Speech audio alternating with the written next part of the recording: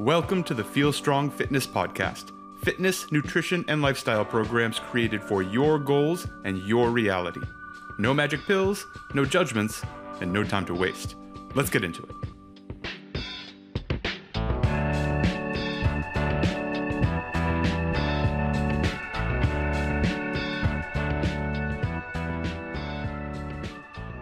Hi, hello, and welcome to the Feel Strong Fitness Podcast. My name is Justin McClintock. Who needs a 1 rep max? I mean, honestly, seriously, who needs a 1 rep max? It's a real question. I think it's one that doesn't get asked enough, doesn't get talked about enough, and I want to dig into it a little bit. Why do we do a 1 rep max? It's a great way of testing, certainly for in competition. That's how you win. Typically in a weightlifting-based competition, the person who lifts the most weight wins the biggest prize. That's how it works. So, competition, it's a test, right? It's the most you can do. It's a single huge effort. 100% effort for a short period of time. Even the grindiest 1 rep max back squat is usually over in a couple of seconds at most. 1 rep maxes are sexy. People like them. People like to talk about them. Lots of stuff is based on it. Many weightlifting programs are based on your 1 rep max. We certainly write lots of stuff based on 1 rep maxes. Assign things based on percentages, and the percentages are typically off a 1 rep max. It's a relatively easy way to see progress. It's progress on a 1 rep max, but it is progress. When I started, I could squat 100 pounds, and a year later, I could squat 125 pounds. I am 25% stronger in the squat. Very clear. Now, it's important to recognize that 1 rep maxes are exactly that. They are testing, they are not training. In terms of training, 1 rep maxes have very little effect and relatively high risk. So why do we do them? I'm going to suggest you may not need to do it at all. Now, if you are listening to this and you are a Feel Strong client and we test your 1 rep maxes on a regular basis, and certainly there are plenty who we do, don't worry, I'm not threatening to take away your 1 rep maxes. And if you're someone who is satisfied by 1 rep maxes, and we can show that it's good for you and a useful test and all of those things, great, we're not opposed to it. But it may not need to be a part of it. Again, they are testing, not training, relatively little training effect, relatively high risk. So first of all, as so many of these things do, it revolves around your goals. What are your goals? If your goal is to get a stronger 1 rep max deadlift, yeah, we're going to have to test your 1 rep max. Kind of a lot. It's going to keep coming up because that's your goal. If your goal is a stronger posterior chain to not be sore when you get out of bed and to be able to pick your groceries up by yourself, 1 rep max deadlift may not enter into it at all, and that's okay. Frankly, if you're listening to this, you probably need more reps anyway. You probably need more reps. Even if your goal is just absolute strength, you probably need to be doing a little more in your rep range. Get away from 1s and 2s. And especially if we're just talking absolute strength, hang out with 3s, 4s, maybe 5s. If you're interested in changing body composition, now we're doing 5s, 8s, 10s, 12s, 15s, 20s. Yeah, we assign sets of 30. We do it all the time. You probably need more reps in your life. I'm not saying we can never test a rep max, but maybe it's not a 1 rep max. Maybe we're testing a 3 rep max or a 5 rep max or a 20 rep max. Is that an absolute strength test? No, it's strength endurance and breathing mechanics, and it's a test of a lot of things, but it can show us an enormous amount. 1 rep maxes are fun to talk about, but think of them in the way that we think about any single workout, right? 1 workout doesn't change you much. You get very tiny adaptations out of 1 workout. Moving 1 weight once is the same thing. It doesn't really make you stronger. 1 rep doesn't do a whole lot, even if it's a very heavy rep. 1 workout won't change much. 1 rep won't change much.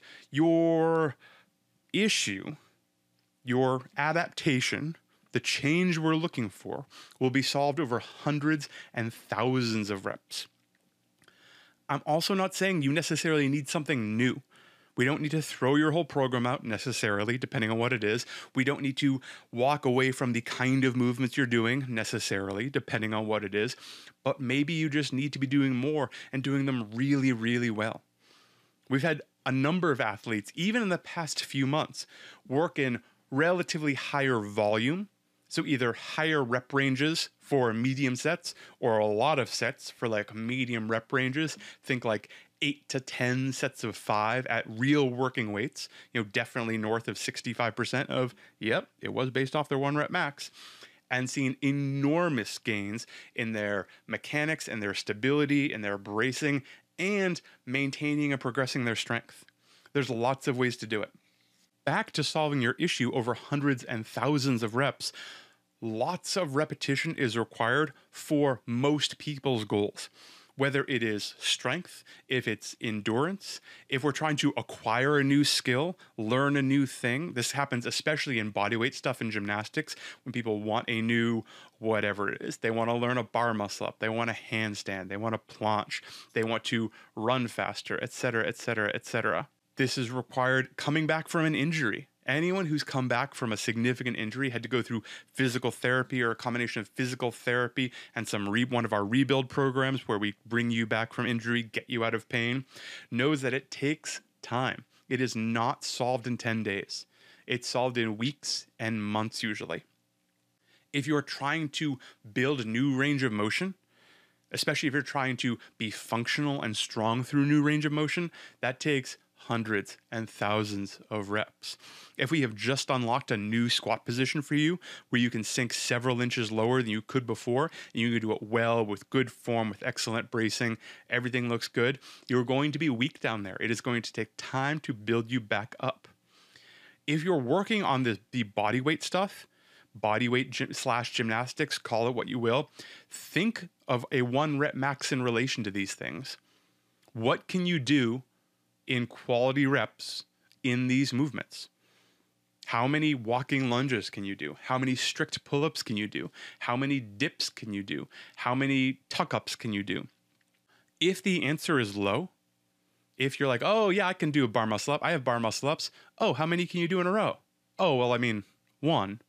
And then I have to take a break for a few minutes and get some chalk and psych myself up and do it again. Think of that body weight movement as your 1 rep max. Something we're not going to do very often. It's a test, and now we need to drop down and spend a bunch of time working at 65, 75, 85% to make that 1 rep max stronger. You need more reps. The amount of times we've seen people get a strict pull-up, which is super exciting, and then decide they don't need to use assistance ever again when they're doing pull-ups, always blows their mind. It is exactly the same thing as doing a 500-pound deadlift, and then every time deadlifts come up, just throwing 500 pounds on the bar. What are you doing? Oh, we're deadlifting today, so I'm good. I got it. Well, hold the phone. No, you can do it, and it's very impressive, and it's an acquired skill, but now we need to spend time working at sub-maximal loads, and if you're doing bodyweight movements, we need to lighten your body weight by adding assistance or decreasing the range of motion or doing something to make it more accessible. Because in bodyweight movements, if you can do one of them, your 1 rep max bodyweight is that movement. Your 1 rep max is 1 pull-up or 1 ring muscle up or 1 V-up or whatever it is. If you only have 1 or 2, maybe 3 of a bodyweight movement, you should be doing assisted work most of the time. Whether that is adding mechanical assistance, a band or a gravitron or some other version of that, or you doing a more accessible version of the skill. Instead of doing toes to bar, you're doing V-ups on the ground, or supine toes to bar, or tuck-ups. Something more accessible where you can get high quality reps in at lower resistance. Because your body weight is your 1 rep max. Treat body weight like strength and recognize that we may not need a 1 rep max test all the time. If a 1 rep max is part of your priority, then that's fine. And we can work toward it, assuming it works with your injury history, your mobility, your flexibility. But if 1 rep maxes aren't a super high goal of yours, I would like to suggest that a 3 rep max or a 5 rep max or an 8 rep max is a perfectly reasonable goal to work toward and around. Don't get hung up on 1 rep maxes, especially if it doesn't fit very clearly in your priorities. They are fun to talk about. They are sexy. They are a fun test. They work in competition, but they may not align with your goals, and they are not the end-all be-all. Thank you so much for tuning in. Thank you so much for listening, talking about 1 rep maxes today. I appreciate all the subscriptions. I appreciate all the shares, people tagging us on Instagram, sending it with the Apple Podcasts. You can just send podcasts to people now. We really appreciate that. If you could give us a written review on wherever you're listening to this podcast, that really helps. If you could drop 5 stars while you're there, that makes a big difference too. We really appreciate it. Thank you for all the feedback. As ever, DMing us on Instagram is usually the fastest way to get in touch. We are at Feel Strong Fit. I'm Justin McClintock. Feel strong.